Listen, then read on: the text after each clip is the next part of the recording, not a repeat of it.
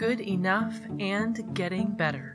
Welcome to the podcast where we can pursue personal growth, not because we have to in order to somehow be good enough, but because we know we already are good enough.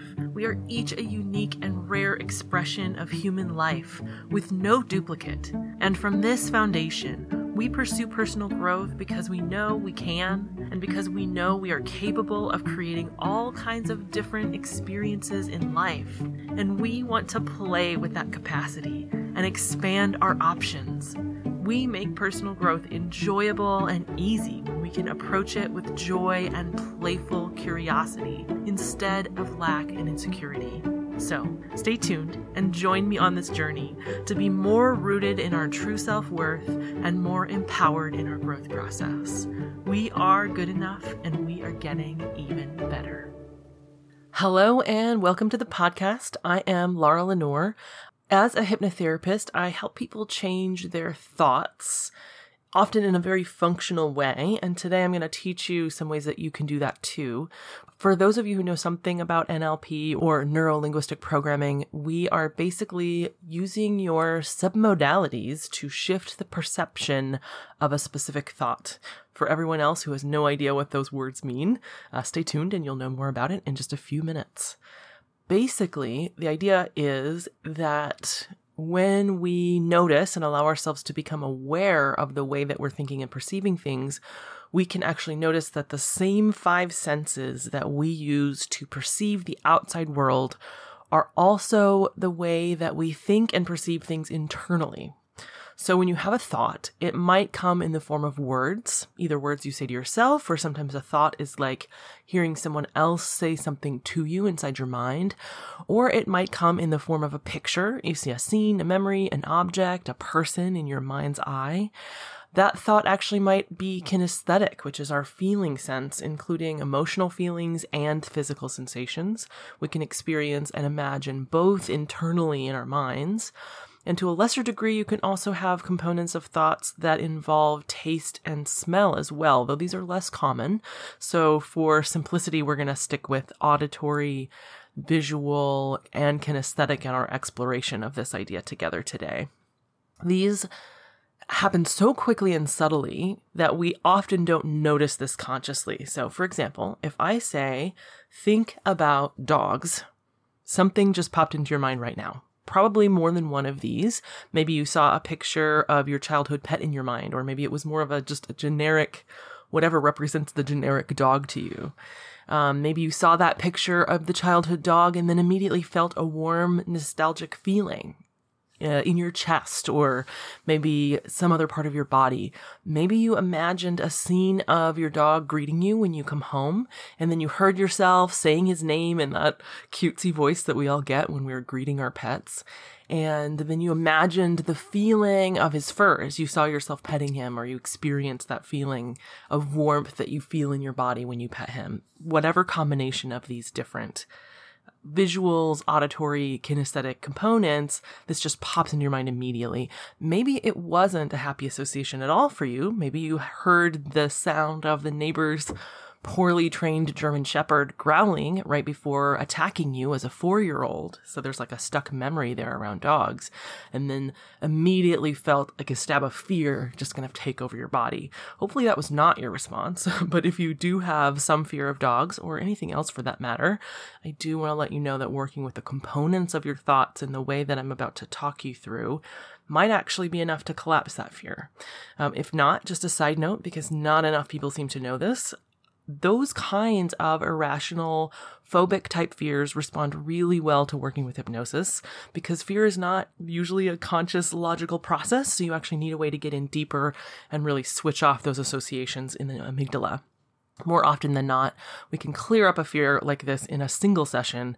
Actually, a fellow hypnosis professional recently shared that she had a client who had not left the house in 30 years due to fear, and they were able to clear that up completely in 3 sessions. So definitely don't wait 30 years to get help. If you have a fear like that, they actually can be cleared up pretty easily.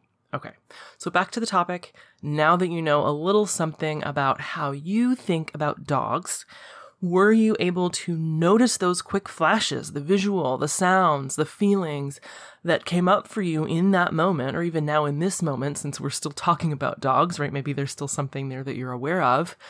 If not, you can close your eyes. That might help. Really paying attention to what you notice, whatever it is. Things seem to slow down when we closely focus on them, right? The more you sort of shut out everything else, then you can catch those pictures, those sounds, those words, those feelings that pop into your mind in the moment somebody says something like, think of a dog, right? These internal senses are called modalities in NLP. So the submodalities that I refer to, which is what we're going to work with, what we're shifting today, these are the different qualities of your senses. They each have their own unconscious meaning. It's like the internal sort of code of your mind, right? If minds worked like a computer, which is actually poor analogy for the way our minds work, but it works on some levels. If our minds were like a computer, then everything that you see on the surface, your graphical user interface, all of those things can be shifted dramatically just by going into the code and changing a character here or a character there. As long as you know what to change, those changes can be dramatic and happen pretty easily. And working with NLP submodalities actually works in a similar way with your thoughts.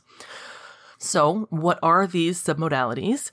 We'll start with visual. So if you have that image, that picture that pops into your mind, the submodalities of that image are going to be things like the brightness. Is it light or dark? The saturation. Is it vividly colored or is it dull? Maybe even black and white. Is it in motion or is it still? Is it big or small? Is it close or far? Is it sharp and clear or grainy and blurry? There's a million different sort of descriptors that you could use for an image. These are some of the major ones. And the way that our brains store information, these subtleties have meaning. These are sort of the building blocks of our internal code. So when we think about an image that's bright and colorful, it has a different sort of feeling or meaning attached to it than picturing something that's dark and dull, black and white, etc. In terms of sounds, it could be a loud or a soft sound. It could be high-pitched and shrill, or it could be low and deep, or maybe soft and whispery. It can have a location, just like images do. Is it near to you or far? Is it in front or behind or left or right? If it's a voice, is it your voice or is it actually someone else's? It's actually surprisingly common for people to assume that their internal voice is their own until I ask them that question. And then all of a sudden they notice, oh, actually that's my mom or, something like that. For feelings, they can be large or small. They can feel hard or soft, warm or cool, sharp or more diffused. They could be moving or still. They can be located in different places in your body as well. And occasionally people report feeling a feeling outside of their body. So that is also a valid response. Now, this is a quick overview here. There can be so many different qualities to any of these, and I'm just hitting some of the more obvious ones, though that's often enough for what we're about to do. So you can get more subtle, more detailed if you'd like. You don't really need to. Okay. So with that in mind, think of something that you like. This could be a food. This could be a place, a person, a thing. There's no limits, whatever it is. And notice the qualities of the thought in your mind. If it's a picture, is it big and bright and close? If there's sound, is it clear? Is it loud enough or too loud or too soft or right in the middle? Where is the sound coming from? Where is it located? Front, back, center, left, right. If there is a feeling, is it open? Is it warm? Is it soft? Is it basically something that feels good? If so, how? In what way does it feel good? And just notice what qualities you're aware of right now as you think about this thing you like. Scan your body, notice the feeling, look for the images, listen for the sounds. And you may want to jot these down as we're going to use them again here in a minute, or at the very least say them back to yourself so it's easy for you to remember. If you have a good memory and you can come back to this sort of list of qualities in a moment, then that works too. So now we're going to set that thing aside and we're going to think about something you don't like as well. Actually, something you really dislike. Let's go all the way. A food, a person, a place, a thing, whatever. And notice, in many ways, this thing is the opposite of what you just experienced. The visuals, maybe they're darker, duller, less motion, less color. The sound may be in a different location, have a different volume or quality. The feelings might be heavier or sharper or moving in a different way. There's no right or wrong answers here. Just notice. Everyone is different, even though there are some common patterns with these things. So jot those down too. Record that sort of program, if you will, dark, dull, small, etc. Whatever words or qualities you notice, especially the ones that are very different from the thing you just liked a moment ago, right? And when you notice how you internally perceive something that you like differently from something that you don't like, you can actually hack your own code, right? Like we've been talking about, and use this information to shift the thoughts that aren't working for you. So for example, if you think of something that you currently don't like, but that you want to like better, for example, maybe there's a task at work where liking it would make your life so much better. Maybe there's a healthy food you really wish you liked. Exercise, maybe your neighbor's annoying teenager, whatever it is, as you access that thought, you can change the submodalities, the details of perception, to the program you just learned from the thing that you like, whatever those were. For many folks, making it brighter, more colorful, more clear, more vivid, make it feel more positive when you use the visuals there as an example. Or it can actually also mean that it's more present. So something that's negative that is vibrant and bright might feel stronger than if you make it duller, less saturated. That's also something you can play with here. So I'm going to give you a moment now. And so think of something that you want to like better.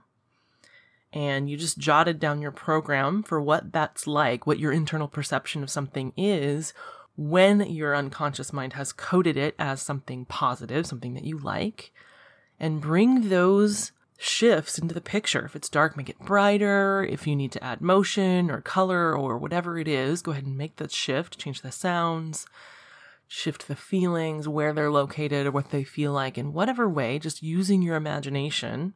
Go ahead and change those things. And I'll give you a moment to really dig into that and think about that right now. And feel free to just play with this. This is fun. This doesn't have to be a serious, there's no right or wrong here. Play with it. Notice how it feels. If something is not an appealing change, then undo it. Just notice and play with it. And so now, once you've made that shift, I want you to check in and just notice that this previously disliked thing, for most of you, that's not going to seem so bad, right?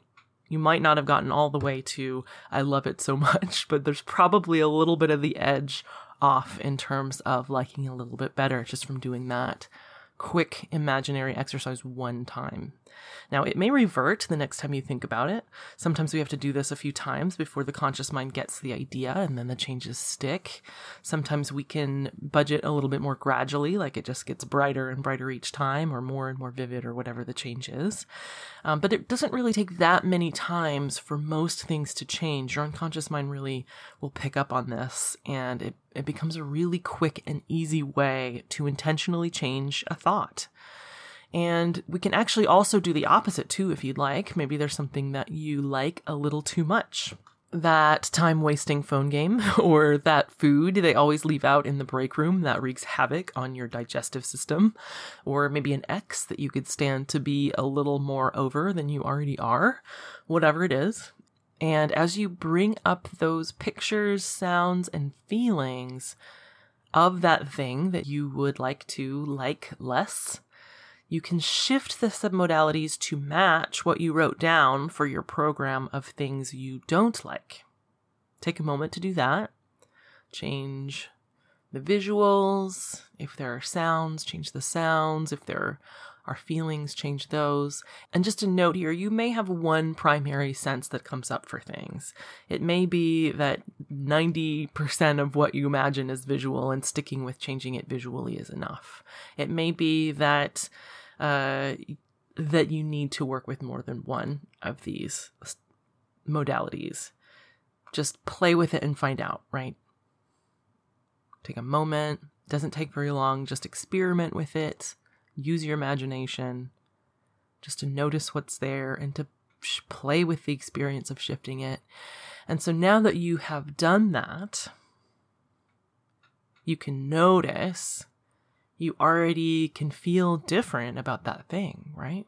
So check in with yourself. Just notice, does that person, place, thing, object, whatever it was, does that feel a little less appealing to you than it did a moment ago, right? This principle can be used for so many things. Maybe you're already having some ideas about what or how you could use this in your own life. And I'll give you a few more examples here. But I definitely want to encourage you to spend some time playing with this. You will be amazed at the power you have to shift the way that you think about things, that you experience things in your life, about the way they affect you, just by changing the way you encode them in terms of these subtle submodalities, right? It's very subtle, but it's very powerful. Some examples of how I use these most frequently with clients. One big one is when people have a critical internal voice. This, you're not good enough. Nobody likes you. Why are you wearing that? You said something stupid. Like, what are you thinking? This sort of ongoing narrative in your mind that just is tearing you down instead of supporting you, helping you, etc. When you hear this voice, if you're someone who has this, when you hear this in your head, you can actually notice where it's located. So really listen. If it's on one side more than the other, like if it's more to the right rather than the left, try moving it to the other side. Often there's one side that feels true and the other side where something does not feel as relevant at all. It's weird, but that's true for most people. We tend to hear our internal voice will tell us on one side will be things that are serious or important or true, and the other side it's like, meh, whatever. That's, I can ignore that. So you can change the side, you can move it way back behind you, like you could move it across the street in like a totally different building. You could make it quieter. You could make it sound squeaky. Like I really enjoy having people hear their internal criticism in a cartoon voice because it's nearly impossible to take it seriously. You would never let, Donald Duck tell you that you're not smart enough at work or whatever it is. Another common way to use this idea, this submodality shift technique, is for memories or for other images that keep kind of popping back into your mind, things from the past. You can literally put them behind you instead of having them stored right in your face in front of you where you sort of unconsciously see them or are aware of them most of the time. You can actually grab that image, and using your hands actually really helps with this, even though their image is imaginary, because this technique involves your proprioception, your proprioceptive senses. Using your hands actually taps into that more fully. So you could actually grab that image with your hands and reach behind you and sort of put it back behind you.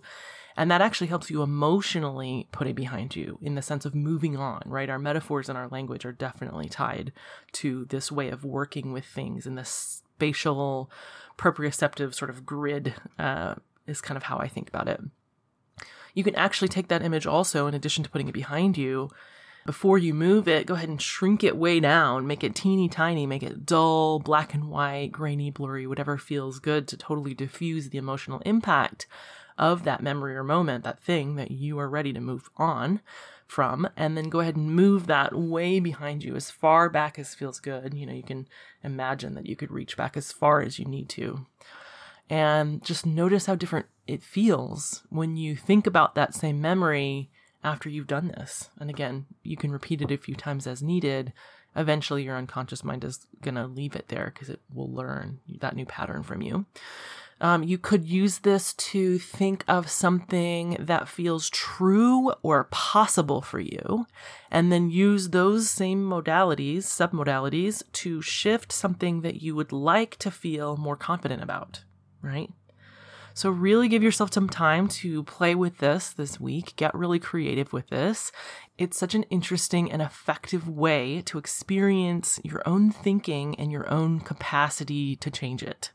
So next week, I'm going to do a guided hypnosis process based on these principles. It's going to be designed to help you lessen the impact of those negative messages and memories from your past, while also strengthening the positive and empowering ones. So that one's going to be great. Stay tuned for that.